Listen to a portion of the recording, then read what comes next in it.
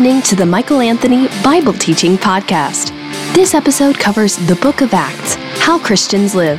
You can enjoy more messages like this with the free Courage Matters app, available in your app store.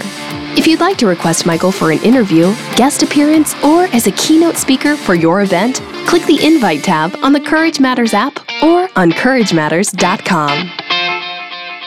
If you have a Bible, please open with me to Acts chapter 20 in our Father's Word, as we are again reminded that the Bible is such a book that man would not write if he could not write if he would.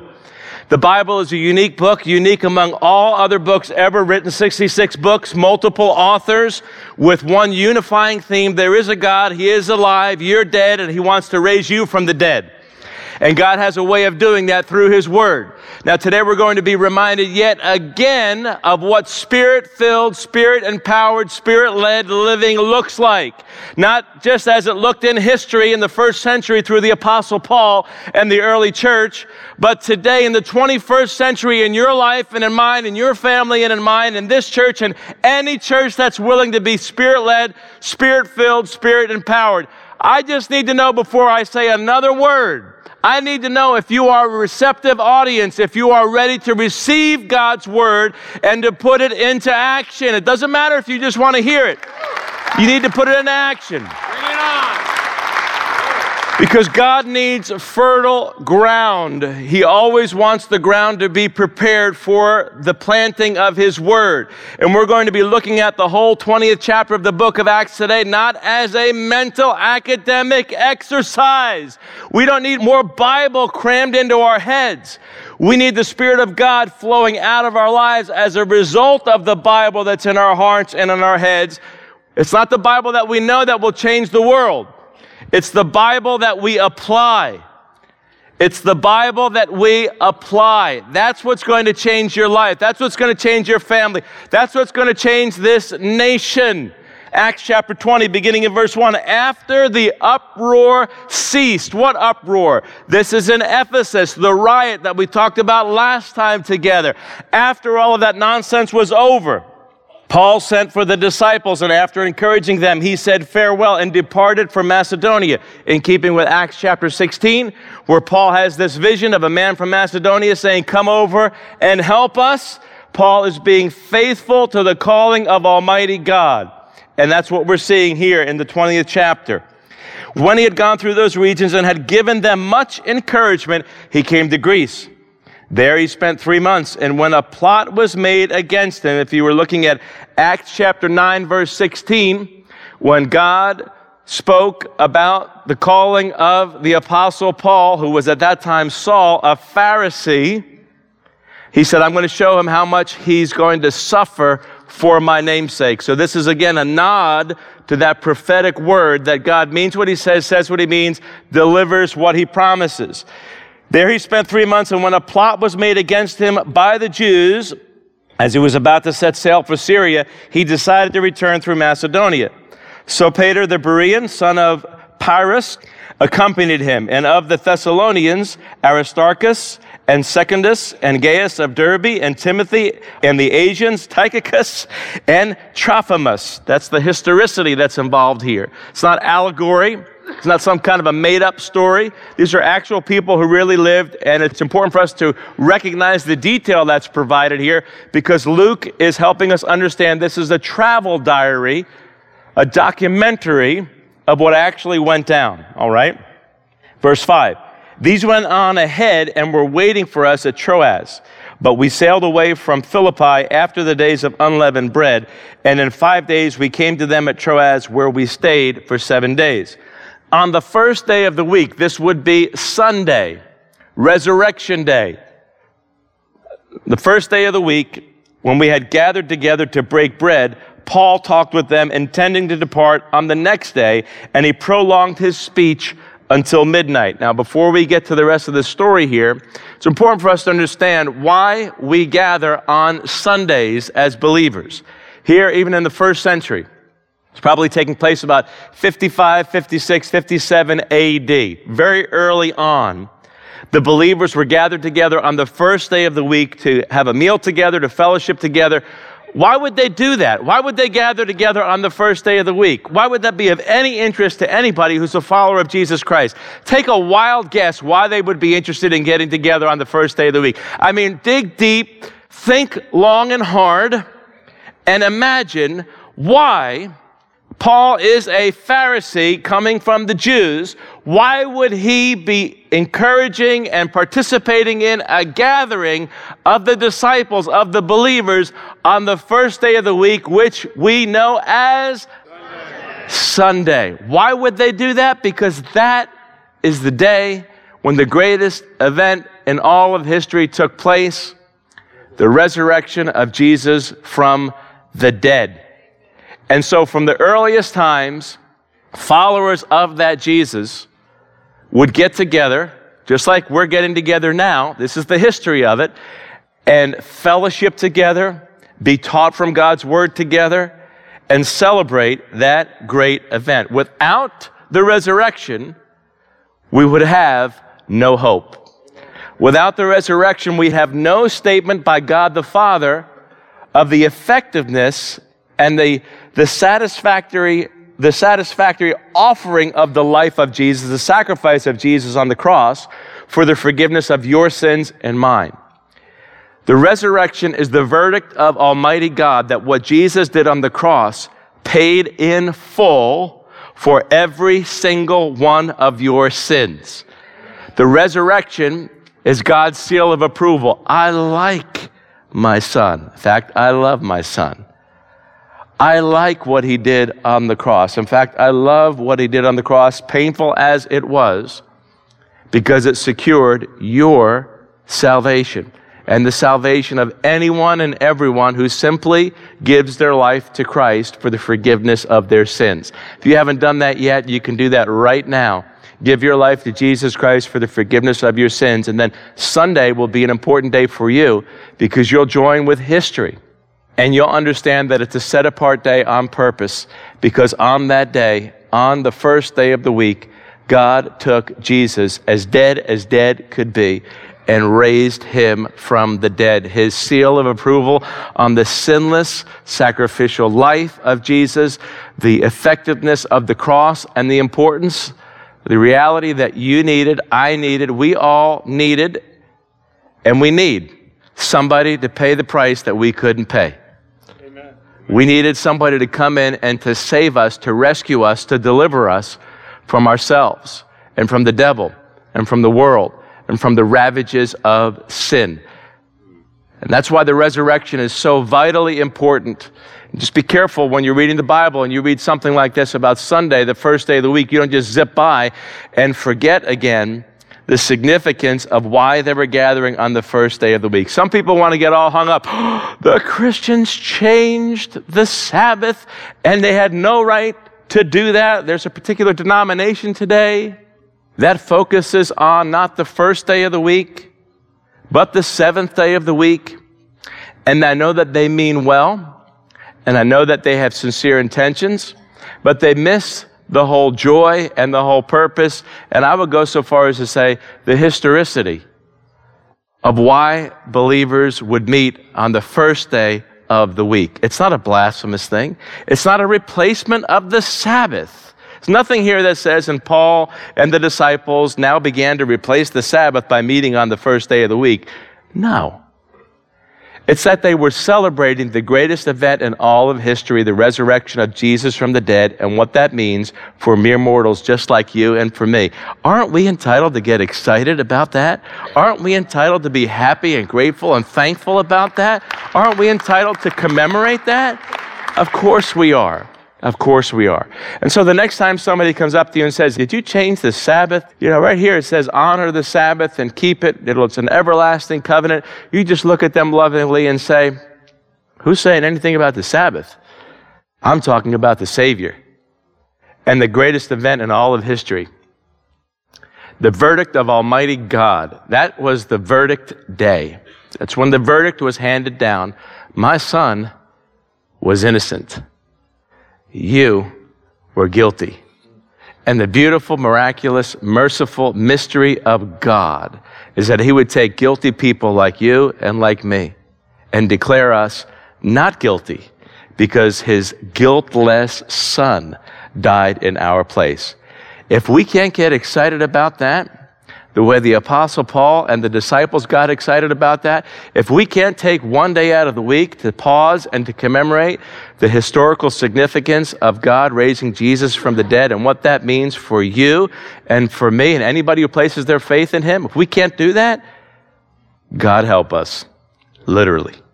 But the great news is that God did help us through the person and the works of Jesus. And God is helping us. Aren't you thankful that God loves you so much that he would take all of your guilt and as far as the east is from the west, remove your sin from you so that you can have fellowship with God right now and in the life to come, never ever be separated from him again. That's the beauty of the gospel. There you go. Verse 7. First day of the week, when they were gathered together to break bread, Paul talked with them, intending to depart on the next day, and he prolonged his speech until midnight. There were many lamps or many torches. If you think about them being fueled by oil, probably extra virgin olive oil, which I love because I come from Italian ancestry. And there's nothing like a bowl of extra virgin olive oil with some seasoning in it, a little bit of sea salt, a little bit of homemade Italian bread, sliced after it's come out of the oven nice and warm, and you dip that bread into the olive oil, but I digress. It was also used for torches. And if you had many torches, many lamps in a room, there would be smoke coming from those torches, from those lamps, and you might be inclined to do what Eutychus did, get away from some of that smoke and some of the pollutants and go get some fresh air by going over to a window, which, by the way, did not have glass in it. You go over to a window to get some fresh air, and this is what was happening there.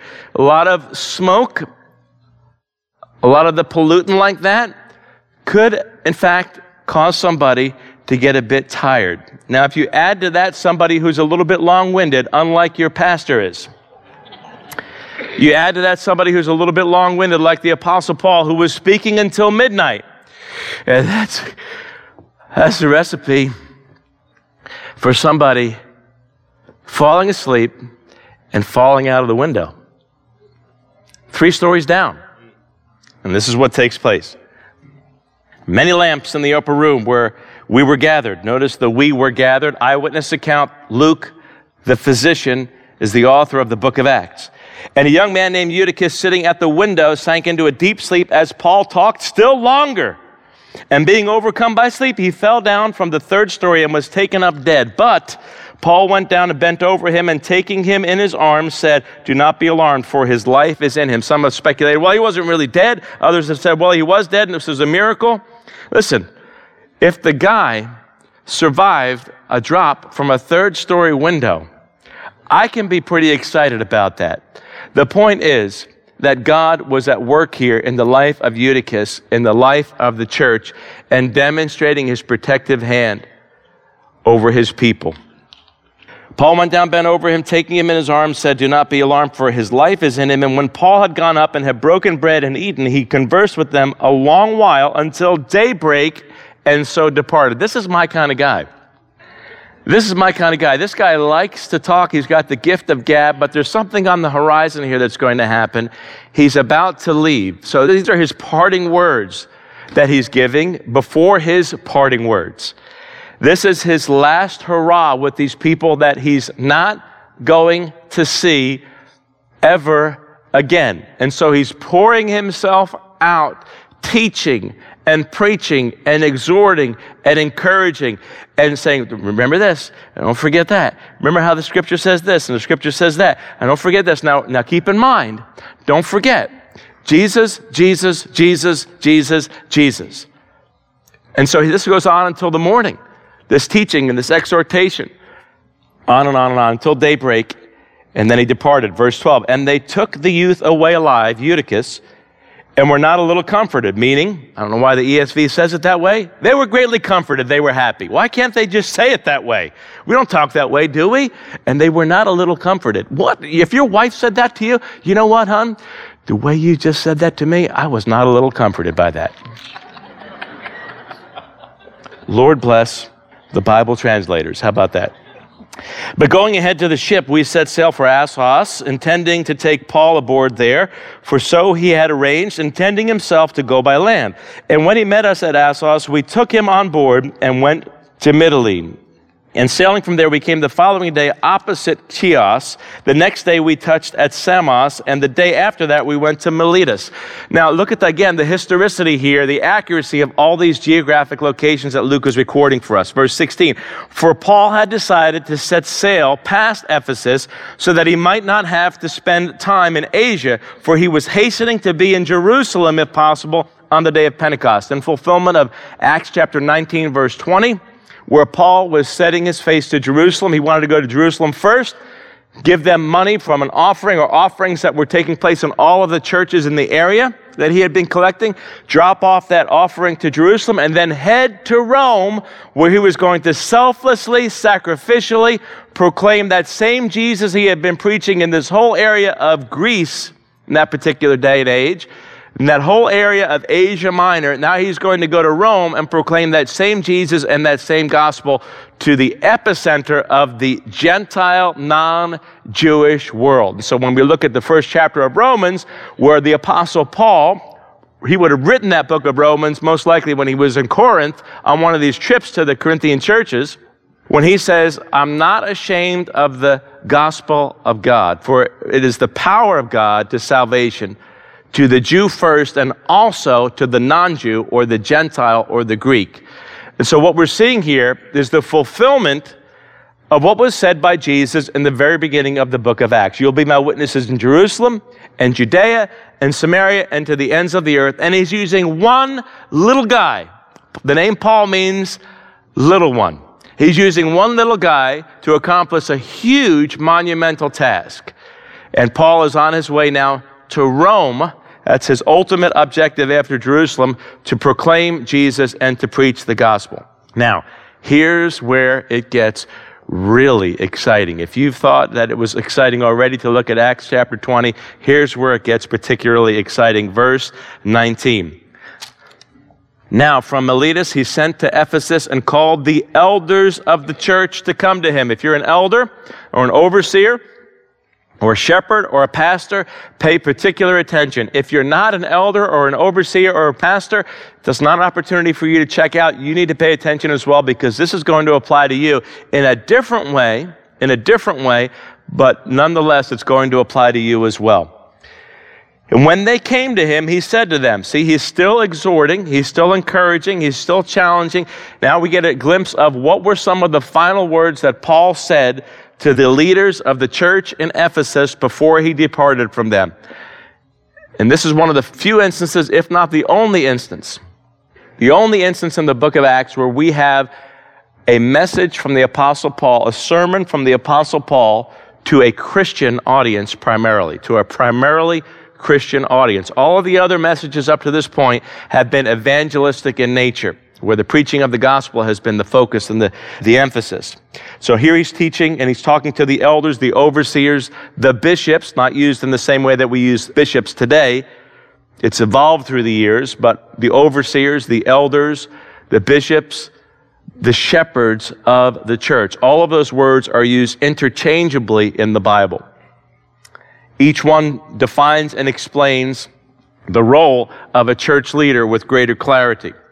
When they came to him, verse 18, he said to them, you yourselves know how I lived among you the whole time from the first day that I set foot in Asia, serving the Lord with all humility and with tears and with trials that happened to me through the plots of the Jews. Now, it's interesting that Paul refers to his own humility. We would think, well, that doesn't seem very humble. How can somebody refer to their own humility? You know, I'm just so humble that sometimes I can't take how humble God has made me. That doesn't sound right, does it? There's something intrinsically wrong about that. However, that's not the way that Paul is doing it. That's not how Paul is doing it. Look what he says. He says, serving the Lord with all humility. He's saying it as an example for them. He's showing them what a mature disciple looks like, what a mature disciple lives like. And I've done it with tears. I've done it at my own expense. I haven't been a burden to you. I haven't been a parasite to you. I've been a helper to you. And here we understand, if we understand the book of Acts, even up to this point, we see that there's a direct correlation between humility and courage. There's a direct correlation between humility and courage. We have it backwards today, and it's one of the things that has really hindered and hampered the church. It's one of the things that really has hindered the effectiveness of church leaders. We do not understand what humility is. We don't understand how important humility is. We don't understand how humility and courage are inseparable when it comes to being filled with, led by the Holy Spirit. Those two are interchangeable. You will never be as courageous as you will be and as humble as you will be than when you're filled with and led by the Holy Spirit. To be filled with the Holy Spirit, to be led by the Holy Spirit, is to be a person who is courageous for the agenda of Almighty God. To be filled with the Holy Spirit, to be led by the Holy Spirit, is to be filled with the same humility that was the characteristic of Jesus' life, and the same humility that was characteristic of the Apostle Paul's life.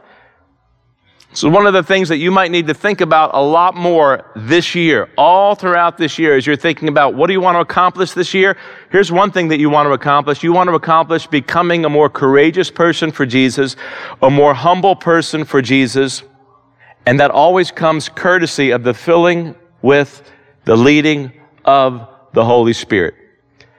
We're the ones, naturally speaking, human beings, mere mortals, we're the ones who separate humility from courage, but God never does. God never does. God never separates humility from courage. To be filled with the Holy Spirit, to be led by the Holy Spirit, is to be filled with the Spirit of Jesus, totally humble. It is to be filled with the Spirit of courage, totally courageous, unapologetic, unafraid of speaking the truth in love. So many in the body of Christ today are afraid of speaking the truth in love. It's not just a fear factor, it's also a knowledge factor. We don't even know how to do it. We don't know where to begin. How do I speak the truth in love? How do I speak to a culture that is running away from God, that's rejected the idea of absolute values, Judeo-Christian values, biblical teaching? Where do I even start? Here's where you start. Here's where it all begins.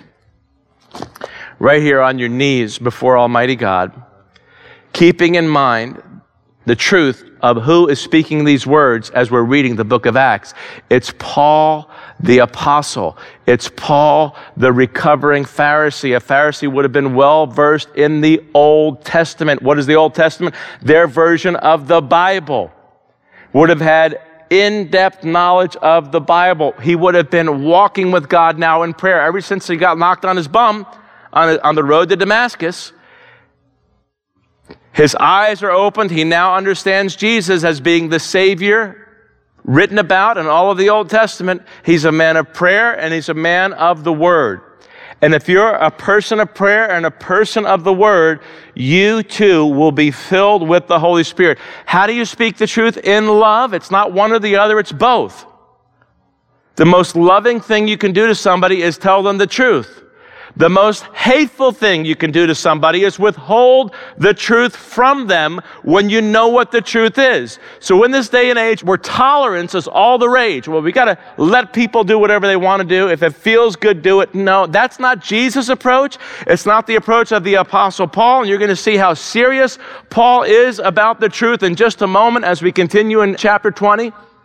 But you have to understand that the place to start with what our nation needs, which is a serious dose, a perpetual dose of people speaking the truth in love, is to be a person of the Word of God, immersed in the Word of God, a person of prayer. And when you start there, when you're on your knees, when you're calling out to God, when you're preaching the Word of God, praying and reading the Word of God, the Word that Pastor Joe created, P-R-E-A-D. It's not P-R-E-E, by the way.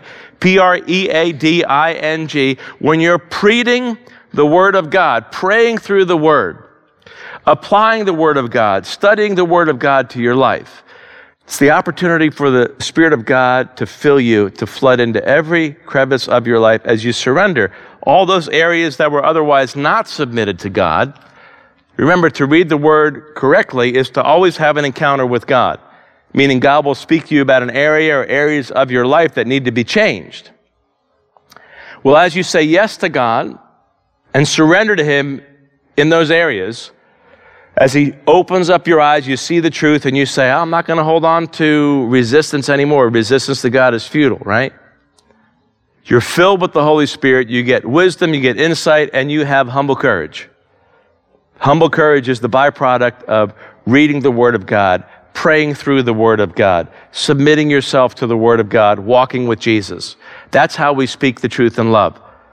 And that's what Paul's ministry was characterized by. That's what your ministry, whether you're good for nothing, meaning you don't have a full-time ministry job, or whether you're paid in ministry as a vocational thing, you'll be used by Almighty God. You'll have courageous humility to speak the truth in love. It's not one or the other, it's both, because those are always the byproducts of a Spirit-filled, Spirit-led life. And Paul is demonstrating that, all right? Do not make the mistake of separating humility from courage. Do not misunderstand what humility is. It is the most attractive trait that you could possibly possess as a follower of Jesus Christ. The absence of humility will invoke the active opposition of Almighty God. The absence of humility will invoke the active opposition of Almighty God. If you don't believe me, look at James chapter 4 and 1 Peter chapter 5, verse 5. God opposes the proud, but gives grace to the humble. If you want the power of God flowing through your life, coursing through your life, then humility needs to be a primary objective of the character development in your own journey with Jesus. And so Paul is giving his final words here. Verse 20, how I did not shrink from declaring to you anything that was profitable, and teaching you in public and from house to house, testifying both to Jews and to Greeks of repentance toward God and of faith in our Lord Jesus Christ. See, repentance toward God for Jews and Greeks, for every human being, repentance toward God, turning from yourself, turning from the things of the world, turning from the devil, and turning toward God. That's what repentance is. You need to be a 180 person. You need to be a 180 person, a 180 person, a 180 person. You're going in this direction. Repentance is now you're going in the opposite direction, which is the best direction, where God is leading and directing you. All right? But look what he says here. I did not shrink from declaring to you anything that was profitable. So much for politically correct sermons. So much for politically correct teaching. So much for politically correct churches. And we'll talk about the reason why churches and ministries and individuals can gravitate toward political correctness as the Word of God teaches us here as we continue. But let's look at verse 22. Now behold, I'm going to Jerusalem, constrained by the Spirit, not knowing what will happen to me there, except that the Holy Spirit testifies to me in every city that imprisonment and afflictions await me. So contrary to the understanding today of if I give my life to Christ, everything will nicely resolve. You watch some of these Christian movies that are put out, at least in recent years, and everything perfectly, beautifully resolves, and it's as if the American gospel is follow Jesus so that all of your dreams can come true. But the biblical understanding of being filled with and led by the Holy Spirit is that it could very well result in afflictions and hardship and opposition and difficulty. Paul's life is an example. If you're a person of courageous humility filled with the Holy Spirit, you've got to have opposition in your life because the devil doesn't like you, the world won't like you, and its world system won't like you. You will face affliction and opposition. So you need to let the Word of God change your thinking. We need to let the Word of God change our thinking to understand here is an example of what Spirit-filled, Spirit-led living looks like. Constrained by the Holy Spirit, I'm going into the epicenter of affliction and harm and difficulty. Sometimes that's the best thing that could be happening in your life. Right. Oftentimes what we do is we ask God, take away the difficulty, take away the hardship, make my life easier. You know, God might not want to make your life easier. God might allow your life to get harder so that you can be a better witness for Jesus Christ as you are filled with the Holy Spirit. We don't need a nation of people who are comfortable. We don't need churches where people are there who are simply comfortable and God is fulfilling all of their dreams. We need churches and Christians who are fulfilling the vision of Almighty God, advancing the kingdom agenda of God. And that will only happen in proportion to you and to me and God's people getting sold out to the filling with and the leading by the Holy Spirit. You make up your mind to be a Spirit-led, Spirit-filled believer, a follower of Jesus Christ, and hardship and difficulty will be things on your horizon, but don't worry about it. You'll have peace, supernatural peace, courtesy of that same Holy Spirit in the midst of all of the affliction and hardship. Listen, Neil Peart, the drummer for the famous rock band Rush, wrote a song called Bravado. And in that song, he says this, I don't want to get it wrong. He said this, we will pay the price, but we will not count the cost. We will pay the price, but we will not count the cost. First of all, you're saying to yourself, how dare you bring up a secular rock band while I'm in church? Quoting Neil Peart, a Canadian at that? So my wife is Canadian. Kudos to you, Janet. My kids are also Canadian. Kudos to them as well. How'd that happen? Do your research. You'll find out about that whole thing, okay? We will pay the price, but we will not count the cost.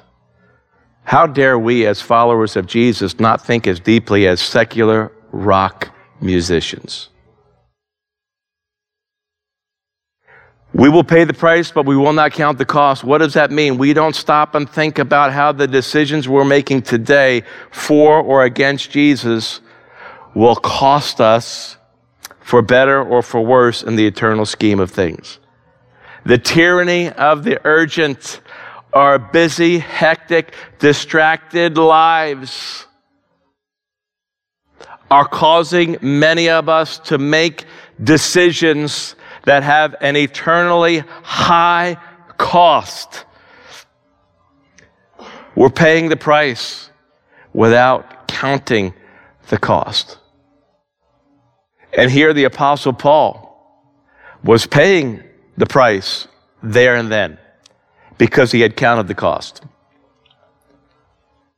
And here's what you need to understand and I need to understand as we look at what his cost was. Verse 24, I do not account my life of any value nor as precious to myself, if only I may finish my course and the ministry that I received from the Lord Jesus to testify to the gospel of the grace of God. And now behold, I know that none of you among whom I have gone about proclaiming the kingdom will see my face again. By the way, the kingdom. What was Paul proclaiming? The kingdom. The kingdom was then and there. It's in the future. And it's in the world to come, the new heaven and the new earth. Don't let anybody tell you that we shouldn't be proclaiming or talking about the kingdom, because you can't reconcile verse 25 with that. Paul tells us he was talking about the kingdom of God, people getting saved, drawn out of the kingdom of the enemy. But here, did you catch verse 24? I do not account my life of any value, nor as precious to myself, if only I may finish my course and the ministry that I received from the Lord Jesus to testify to the gospel of the grace of God. All sin falls into one or both of these sins, the sin of self-protection and the sin of self-glorification. Next time you sin, or as you reflect on the times you have sinned, when you catch yourself, ask yourself, which kind of sin predominantly was that? A sin of self-protection or a sin of self-glorification? Sometimes both. What does it mean to put to death whatever belongs to the sinful nature? It means to stop trying to glorify yourself. It means to stop trying to protect yourself, to insulate yourself from what you will experience when you are faithful and loyal to the Lord Jesus Christ. I think that many of us within the church have allowed ourselves to be conditioned through half-baked teaching and preaching, where the gospel has become synonymous, following Jesus has become synonymous with everything's going to resolve. God's going to protect you. Don't pray that God protects you as much as you pray that God directs you. If you have God's direction, you will have God's protection. Be very careful. Listen, if your prayer life is consumed with or characterized by asking God mostly to protect you rather than to direct you, there's something out of whack. Paul didn't care about himself. He only cared about the Lord Jesus Christ. And he's an example of what a Spirit-filled, Spirit-led Christian will do. The attitude of a Spirit-filled, Spirit-led Christian, how they think, how they live, how they minister, and how they have an impact as a result. The objective of your family is not that your family is protected, but that your family is directed by the Holy Spirit to be a factor of influence as salt and light, an outpost in the kingdom of God, wherever your family might be, where people could look at you and say, there is a God, there is hope. And I'm convinced about it because how I see your family living. Very important to understand. The sins of self-protection and self-glorification will wreck your life. They will wreck your witness and your ministry for Jesus. The sin of self-protection, the sin of self-glorification. Think about all the things that Jesus said, all the examples that Jesus said. Nobody who puts his hand to the plow and looks over his shoulder is fit for service in the kingdom of God. Unless you hate your father and your mother and your sisters and brothers, indeed your own life, you're not worthy for service in my kingdom. Let the dead bury their own dead. Jesus, filled with courage, filled with humility, filled with an uncompromising devotion to his Father. The Apostle Paul now, a mere mortal, filled with immovable, uncompromising devotion to that same God. Your life filled with uncompromising devotion to the Lord Jesus Christ, courtesy of the filling with the Holy Spirit. This is what it looks like, friends. This is what it looks like. This is why we say the Bible is not a book primarily of exceptions, but a book of examples. Why in the world are we reading the book of Acts in the first place? Because we want to understand how Christians live, not how Christians lived. This is not a memorial service that we're engaging in to eulogize the first century and how God used to move powerfully. And look, those were the glory days. The glory days are right here and right now, where God is writing his kingdom agenda story through your life and through mine, through the courtesy of the power, the indwelling, the infilling, the leading of and with and by the Holy Spirit. It's a beautiful story. And God has recruited you to be one of the players in that amazing documentary, that drama that's taking place right here and right now. Verse 26, therefore I testify to you this day that I'm innocent of the blood of all of you, for I did not shrink from declaring to you the whole counsel of God. Again, the sin of self-protection and self-glorification. One of the reasons why churches are not addressing the issues of the day. But George Barna, famous statistician and author, has made it clear that the number one thing that Christians want their pastors and their elders to address from the platform or the pulpit are the current events of the day. They're asking for it. They're begging for it. But the pastors and the elders, they're scared to death about losing their popularity, about how things might affect the offering plate. And so what's happened is we're preaching the gospel in a vacuum. We're walking around in circles. We're preaching select portions of the Bible, but staying away from other portions of the Bible. So that while things are happening over here in flagrant disobedience to the clear black and white teaching of Scripture, we're over there talking about subjects that have no current relevance to what's happening right here in front of all of us. There are elephants in the nation. Elephants in the nation. You've heard about an elephant in the room. There are elephants in the nation. How do you know what they are? Pay attention. Read the news in one hand and your Bible in the other. Watch the news. Listen in the radio. Don't just turn it off. Be an engaged, involved Christian citizen led by and filled with the Holy Spirit, and you will see all around us that Rome is burning. The modern equivalent of Rome, the United States of America, is burning. And the great need of the day is for pastors and elders to be filled with the Holy Spirit, led by the Spirit of God, to be men of prayer, people of prayer who are in the Word, to be able to discern the times and bring the Word of God to bear on what's actually happening in the ins and outs of the nation, Monday through Sunday.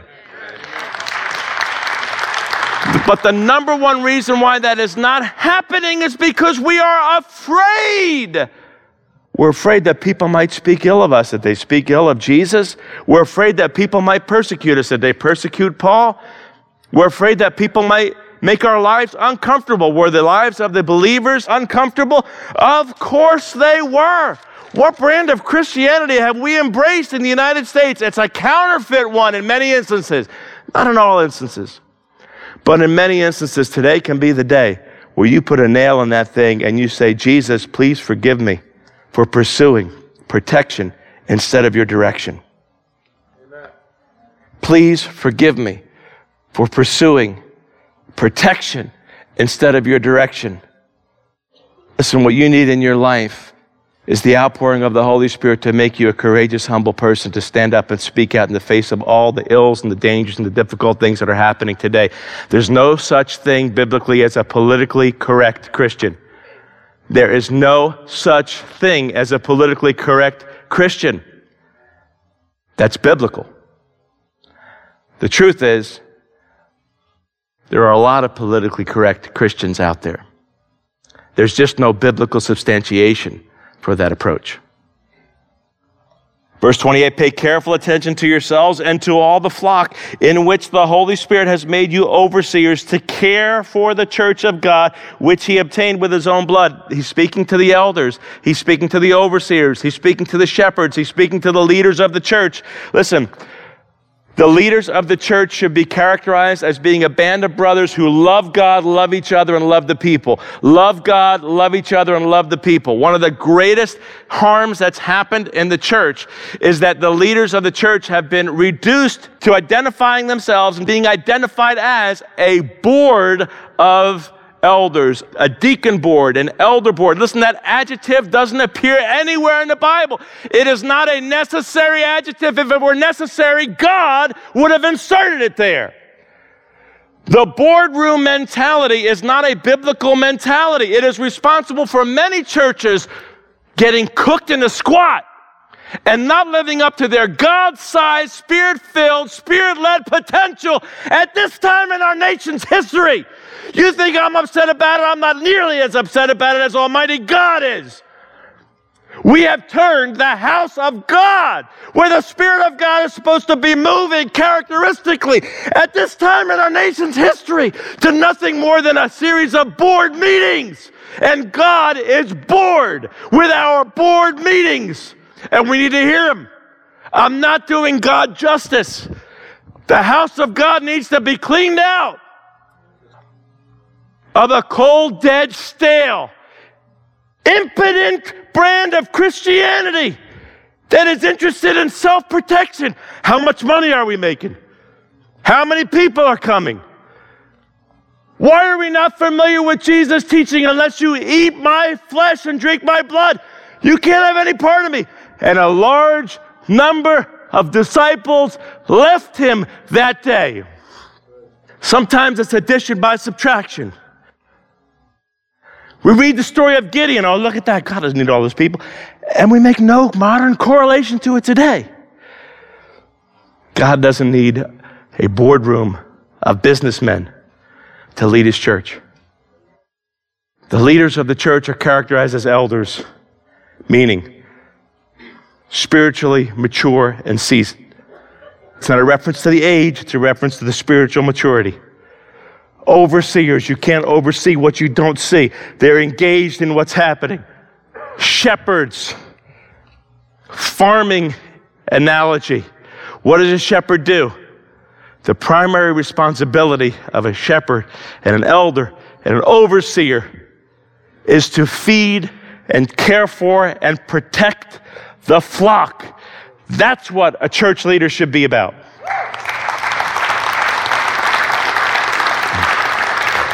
And I hope that we are all praying for a mighty move of God in this church, mighty movements of the Spirit of God in this church and around this nation. You think I'm done talking about revival and spiritual awakening in this nation because it's not an election year? It's not a national election year? God help us if all we do is get hungry for a movement of God when it's a national election and we have two candidates that are a reflection of the people and the culture. The elders, and they wanted to know, hey, could we be part of this fellowship here? Well, why are you seeking to be part of this fellowship? Well, I came from a church discipline issue from another large church in the area, but I want to come to your church. So we said, go back to the church you had church discipline under, make things right there, and then you can come back. And so they did. And it looked like they were really following the Lord and tracking with the Lord for a while. And then they took a group of people to a missions trip. And some people made the mistake of thinking that that person was the leader of this church representing the people on that mission trip, but they weren't. And that person came back from that mission trip and sent me an email and said, hey, look at all the great things that we could do in this location, this mission field. But something wasn't right with this person. And so one of our staff members was on a trip with his wife 10 hours away. That's how the Holy Spirit can work. 10 hours away. They get to this location and this person shows up with this woman. And they look at each other.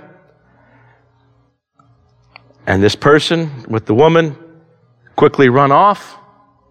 The chances of them being in that same location at the same time could only have been divinely orchestrated.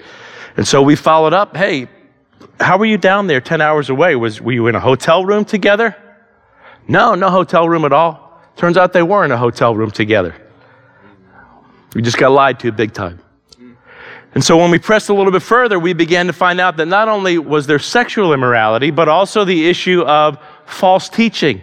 That he was teaching her that sex between the two of them was okay because they had a special relationship, violating, by the way, the clear teaching of the Word of God, the black and white, that any kind of sexual activity outside the confines of a marriage between a man and a woman, any kind of sexual activity outside a marriage is sexually immoral. And so we approached the woman and we approached the man. At least we tried to approach the man. He wouldn't talk to us anymore. But that's how we found out that there was false teaching going on. And so we told the person, you need to repent of the false teaching or you can't be part of this fellowship anymore. And so they left, and now they're out there doing what people who are not filled with and led by the Holy Spirit do so well, out there gossiping about the other church and this church for no other reason than we followed what the Bible says. Who cares? Humanly speaking, I really don't care. The only thing I care about is doing what the Word of God says and modeling it. And you should too. And lest we forget, you say, hey, Pastor Mike, what's going on with that? That seems a little bit invasive. Isn't this an example of what verses 29 and 30 say? I know that after my departure, fierce wolves will come in among you, not sparing the flock. From among your own selves will arise men speaking twisted things to draw away the disciples after them. The elders, the overseers, the shepherds are to care for the doctrinal integrity of the flock, to be concerned with false teaching and to deal with it the instant that it arises. If you don't deal with false teaching, the false teaching will deal with you. Somebody wants to violate the clear black and white teaching of Scripture, it's up to the leaders of the church to address it directly and not to apologize, not to try to be politically correct. It's not a kumbaya club, let's everybody get along. Sometimes you can't get along with people. You can't get along with a false teacher. You cannot get along with somebody who's doctrinally askew and who perverts the Word of God, that their lifestyle is perverted, and all along they think it's a license for sin. It's ridiculous. Ridiculous.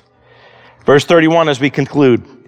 Therefore be alert, remembering that for 3 years I did not cease night or day to admonish everyone with tears. And now I commend you to God and to the word of his grace, which is able to build you up and give you the inheritance among all those who are sanctified. I coveted no one's silver or gold or apparel. You yourselves know that these hands ministered to my necessities and to those who were with me. In all things I have shown you that by working hard in this way, we must help the weak and remember the words of the Lord Jesus, how he himself said, it's more blessed to give than to receive. And when he had said these things, he knelt down and prayed with them all, and there was much weeping on the part of all. They embraced Paul and kissed him, being sorrowful most of all because of the word he had spoken, that they would not see his face again. And they accompanied him to the ship. Folks, this is a man who is filled with the Holy Spirit, having Spirit-filled consequences for his ministry. The people are weeping. They have bonded. There's a spiritual bond between them,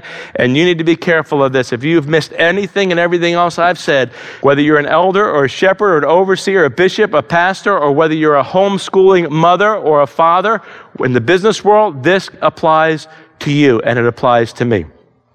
What happens is initially God calls you, he saves you, and he calls you, and you're passionate for God. And that's a beautiful, wonderful thing. You're on fire for God. But as time passes, you get passionate for ministry. And the ministry becomes a mistress. And you begin to become enamored with the ministry. And you're not as passionate for God anymore. You're passionate for your ministry. And it's my ministry. This is what I do. And you can tell this because people get upset when you try to provide input about their ministry. No, it's not their ministry. It's God's ministry. So somebody is passionate for God. With the passage of time, they become passionate for the ministry, more passionate than they were for God. And then with the passage of time, like it's happened in many lives, especially through what's happened through social media, even without social media, it was happening. Instead of being passionate for ministry, we now become passionate for popularity. And we no longer are speaking the truth in love because protection has replaced direction. And we begin to ask God to protect us, and we're concerned about the opinions of people. And so we don't speak the truth in love anymore. We don't even know how to do that. We're not even concerned or consumed with that anymore. And so in the far distance in the rearview mirror was that once burning passion for God. And the only way to get back there is to repent in here and to ask God, help me return to my first love. Your first love is not the ministry mistress. Your identity is not wrapped up in your ministry. It's not wrapped up in your 401k. It's not wrapped up in how much money you have, what kind of car you drive, what kind of a house you have. It's not wrapped up in any of that stuff. Your identity is found in the finished work of Jesus Christ on the cross, who died in your place for the forgiveness of your sins. That settles it. The only way to have a passion for God renewed and to replace that concern for popularity, that people would not speak ill of you. And the only way to give up that ministry mistress for that passion for God is to ask God, God, help me. Rescue me, save me, deliver me, help me to return to my first love. What about you? Have you replaced a preoccupation with protection at the expense of God's direction? The beautiful thing is that today, right now, at this moment, wherever you are, this can be the moment where God reignites your flame.